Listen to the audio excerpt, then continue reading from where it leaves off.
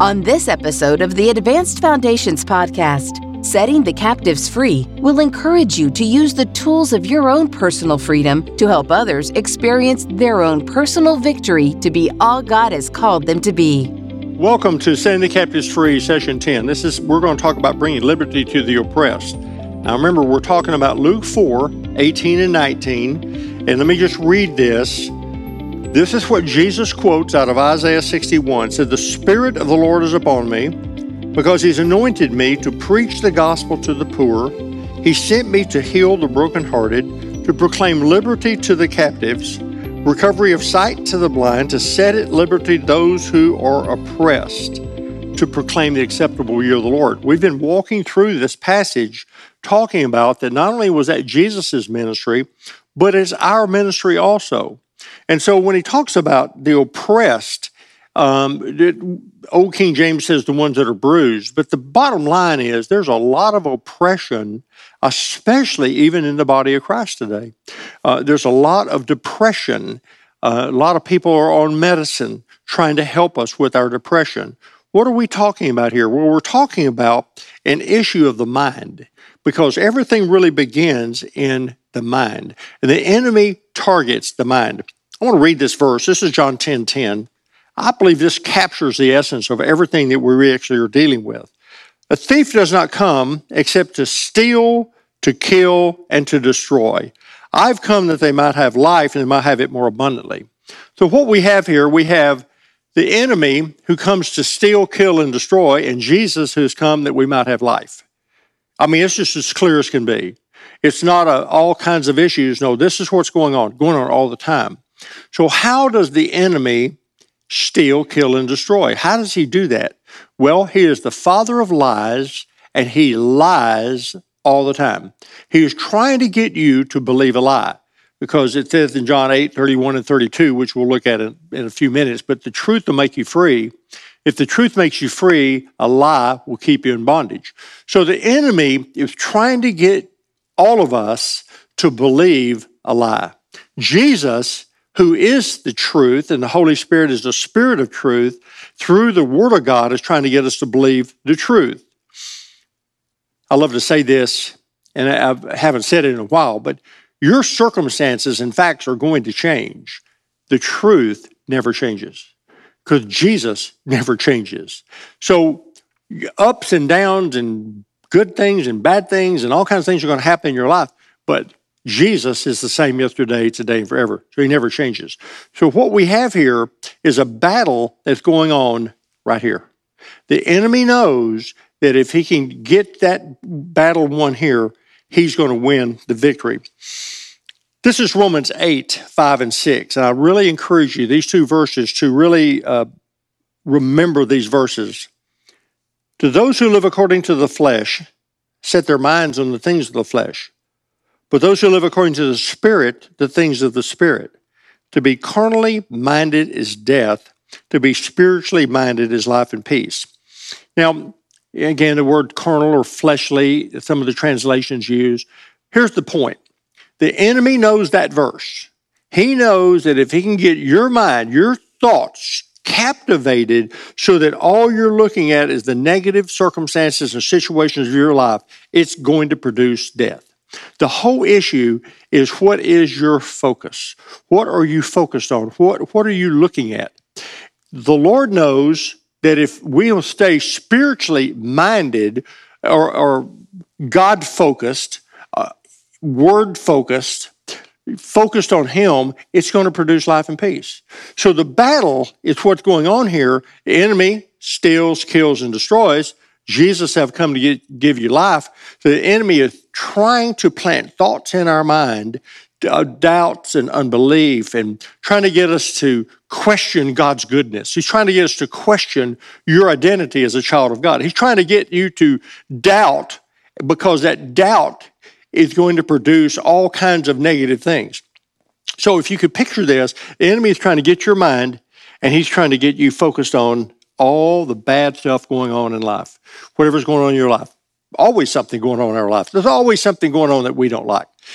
Always something going on in this world. There's always a problem. Jesus says in John 16:33, in this world you're going to have tribulation.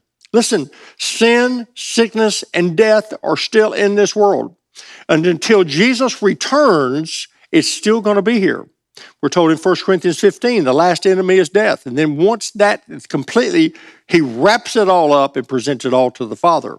In the meantime, we live between the time of the cross and his return.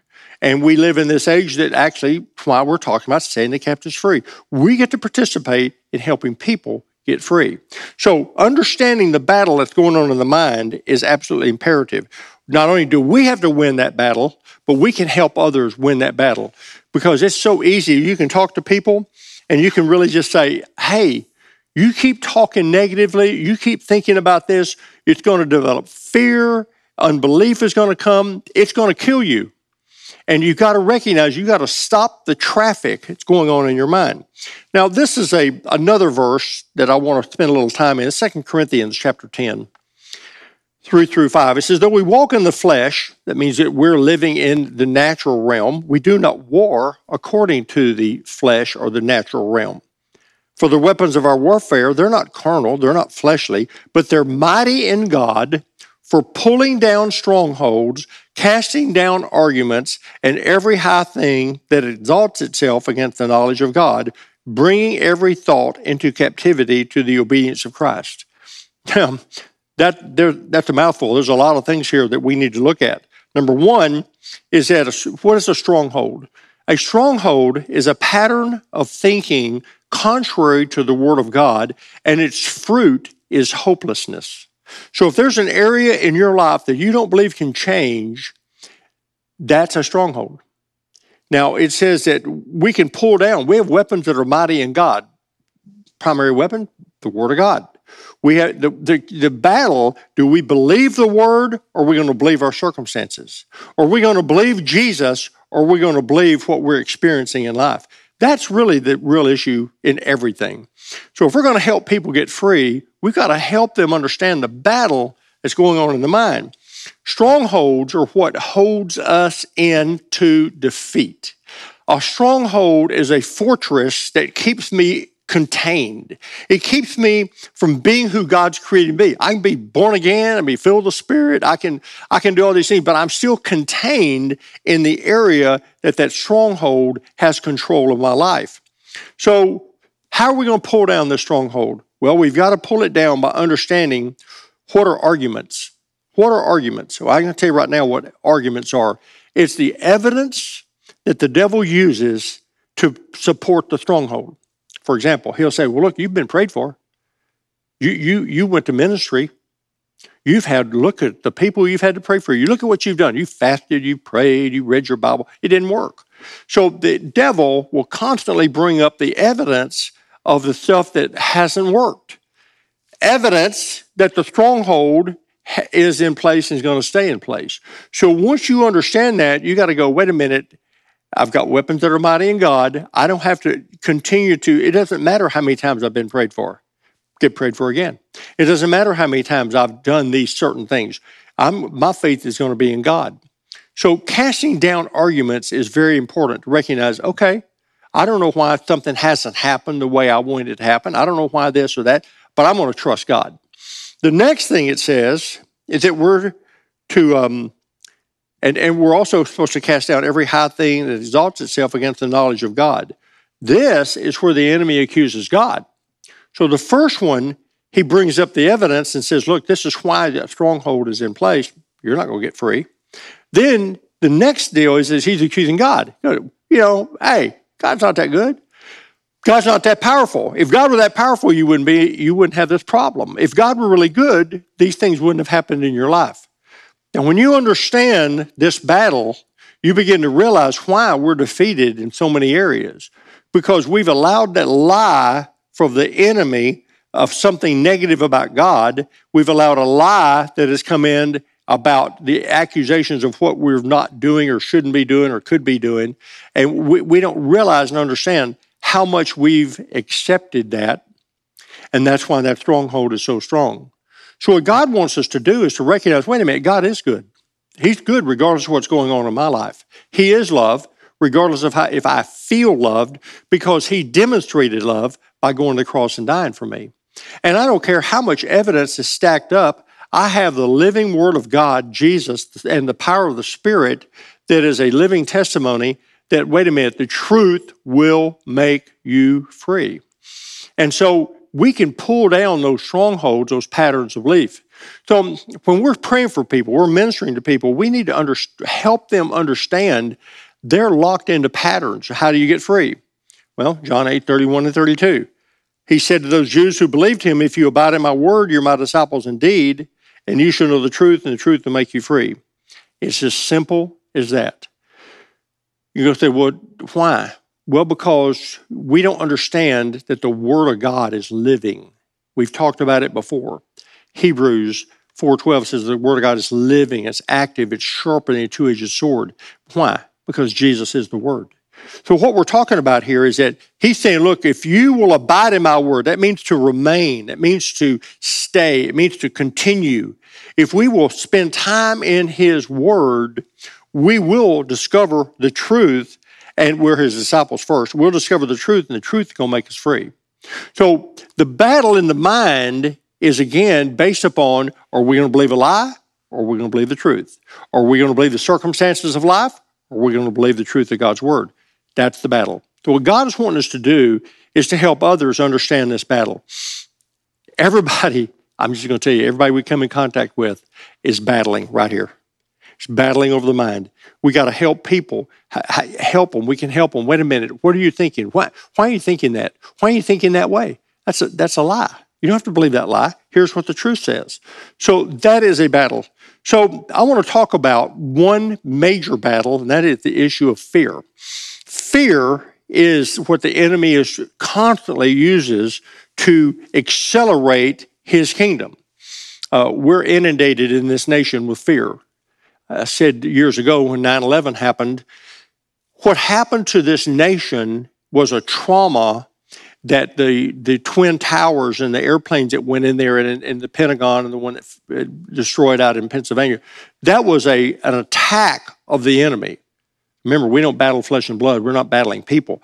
What that did, that trauma released a level of fear in this nation that's greater than we've ever seen. It continues to this day. So fear is huge. I remember God said, I didn't give you a spirit of fear, but power, love, and a sound mind. So you've got to understand, if you want to pull down a stronghold of fear, that's where there's a pattern of just lifestyle of fear. I'm afraid. I'm always fearful. I'm always afraid. Listen, that activates the kingdom of darkness, whereas faith activates the kingdom of God. So think about this. You've got to discover or believe what the word says about fear. Again, the truth will make you free. Everything else will keep you in bondage. You've got to ask the Holy Spirit to make things real in your life. He lives in us. See, it's from inside, not from outside. The enemy is outside trying to make us afraid. The Spirit of God is inside who gives us peace. You may need to have some help. There are a lot of books on fear. There's lots of things to read. But the bottom line is you've got to discover what the truth of the Word is, and you've got to agree with that. This is a battle, but we can help people get free. I just encounter people all the time with fear. Fear. They're afraid of this, afraid of that, afraid of this is going to happen, afraid that's going to happen. Fear's in this world. Why does it say 365 times, don't fear, don't worry, don't be anxious? Because God knows that that's the tool of the enemy to try to get us to be afraid. Constantly ministering fear to us. What's going to happen? I don't know. All I know is Jesus demonstrated his love by going to the cross and dying for me, and it says perfect love casts out fear. So my point of just even pointing up this particular deal is this battle is up front and personal. It's going on all the time. So we've got to recognize that fear issue is something the enemy is using, and he's constantly harping on our mind, trying to get our attention so that what do? We turn away from Jesus. It says, looking unto Jesus, Hebrews, looking unto Jesus, who's the author and perfecter and finisher of our faith. That word, looking unto Jesus, actually means looking away from and looking toward him.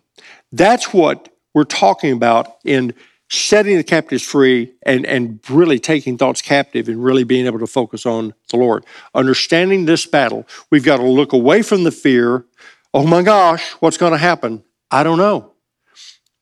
I don't know. All I know is that Jesus Christ is the same yesterday, today, and forever, and he's already demonstrated his major love for us.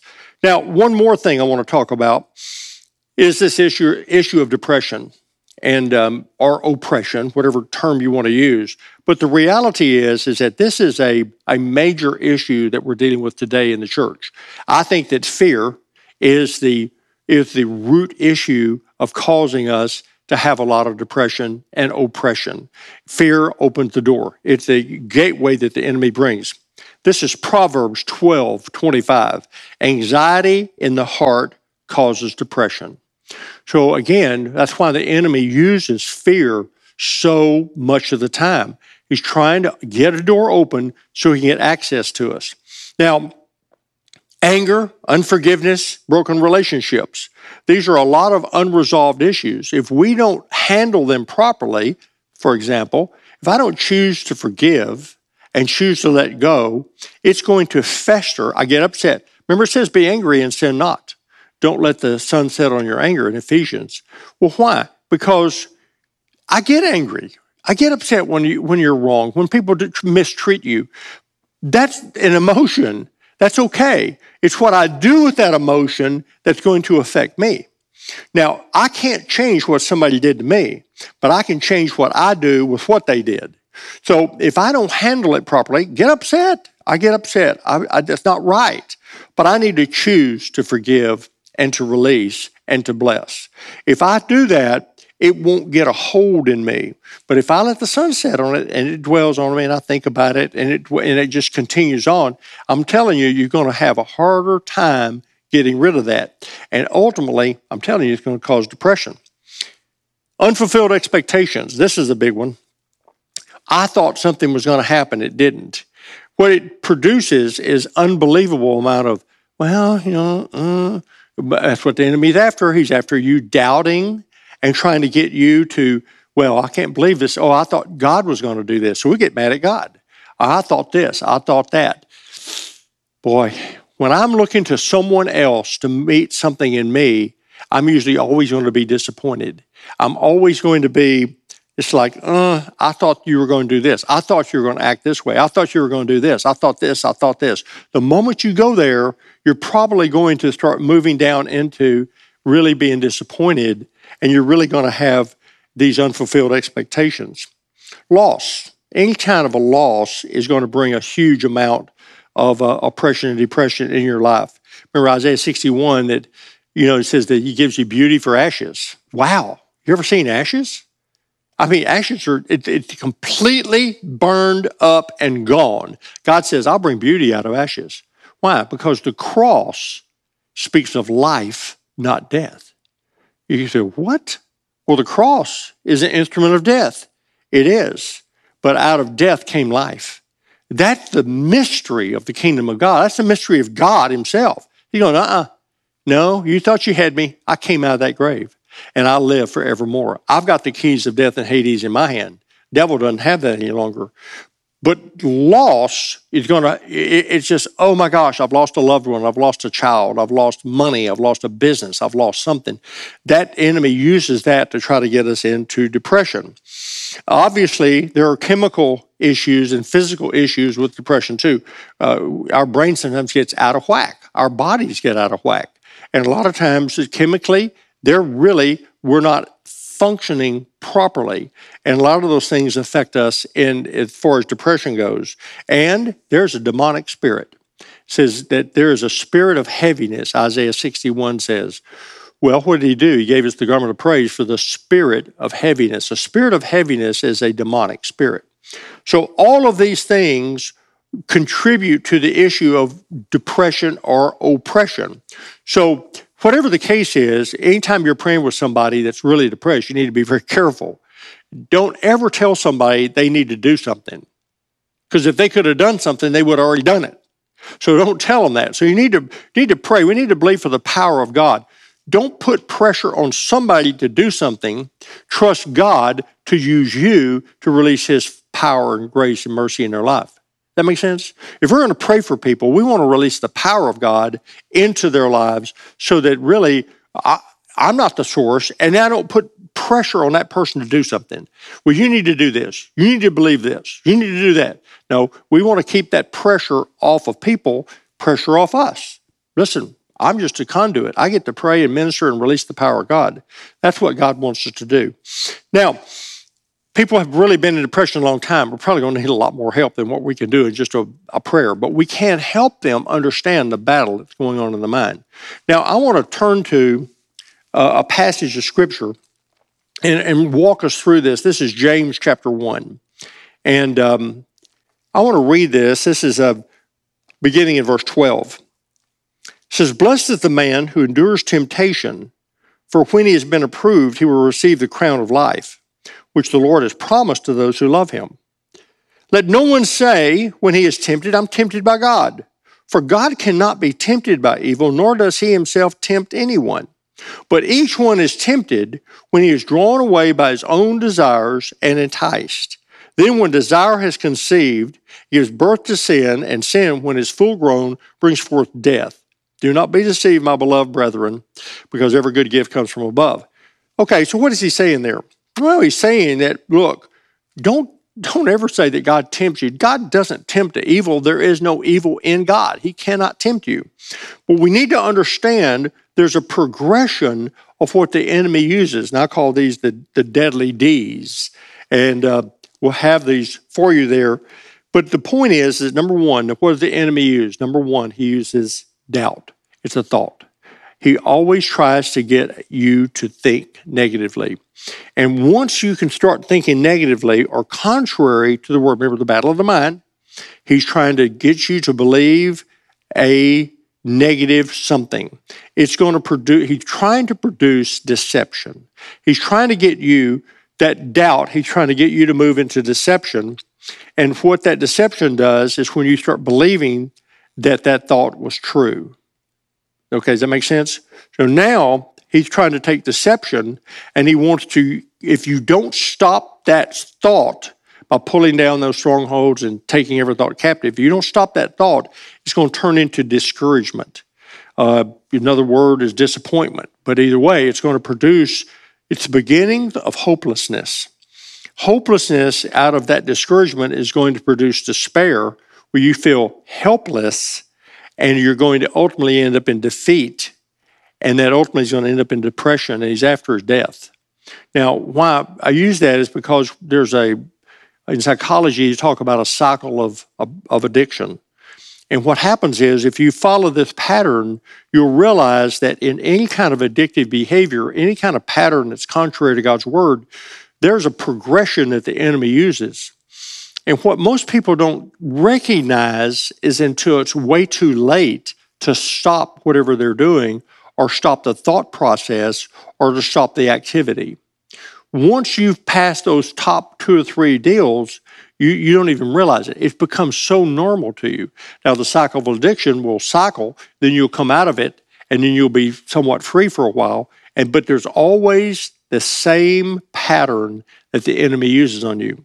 Now, again, we're not trying to cause us to be psychologists or ministers. I'm just pointing out that there's a process here. James says that when you're tempted when you're drawn away by your own desires and enticed. Then the desire has conceived, it gives birth to sin. So you got to understand, just because there's thoughts and because there's activity that you're, oh my gosh, thinking about this stuff, it doesn't necessarily mean that you've sinned. So what the enemy will tell you is, oh no, you've already failed. Oh my gosh. He gives you a thought, condemns you for having the thought, and we're so gullible, we're going, I know, I'm just a terrible person, I can't believe that. No, we could stop the traffic right there. Again, the battle of the mind. So I hope this helps you. This is just a pattern. I want you to try to understand that the enemy, he comes to kill, steal, and to destroy. He uses the mind. He tries to get your mind set on negative things. Whatever it may be, he's trying to get your mind set on something other than the truth, the life, which is Jesus Christ and his word. So I want to pray for us because, listen, we can help a lot of people just understanding the battle that goes on in your mind, the thought life. Well, Father, we love you, we bless you, and we thank you that you have paid in full for us to have life. You tell us we have the mind of Christ. So, Lord, we thank you, Holy Spirit, that you're the Spirit of truth and that you will lead us in truth and guide us and direct us. Help us to be ministers of freedom. We want to help set the captives free. Help us to understand the battle that goes on in our minds so we can help others understand the battle that goes on in their mind. Lord, we want to help people break out of fear. We want to help us break out of the entire pattern of the things that are negative to your life, whether it's depression, oppression, fear, bondage, addiction, doesn't matter. We want to see people set free. Help us, Lord. Help us to start seeing and hearing with your eyes and ears so that we can be used of you. And help us to help people really just walk in the victory that you've already paid for. Help us to understand the battle of the mind so that we can be free. Father, we love you, we bless you, and we just thank you now in Jesus' name. Amen. We hope you enjoyed this timely message. Pastor Terry and Susan Moore had a life-changing encounter with the Lord in August of 1982. They opened their home to a Bible study, which turned into a church now located in Carrollton, Texas. They have never been the same and hope that you encounter Christ in a real way. For more, connect to jterrymore.org.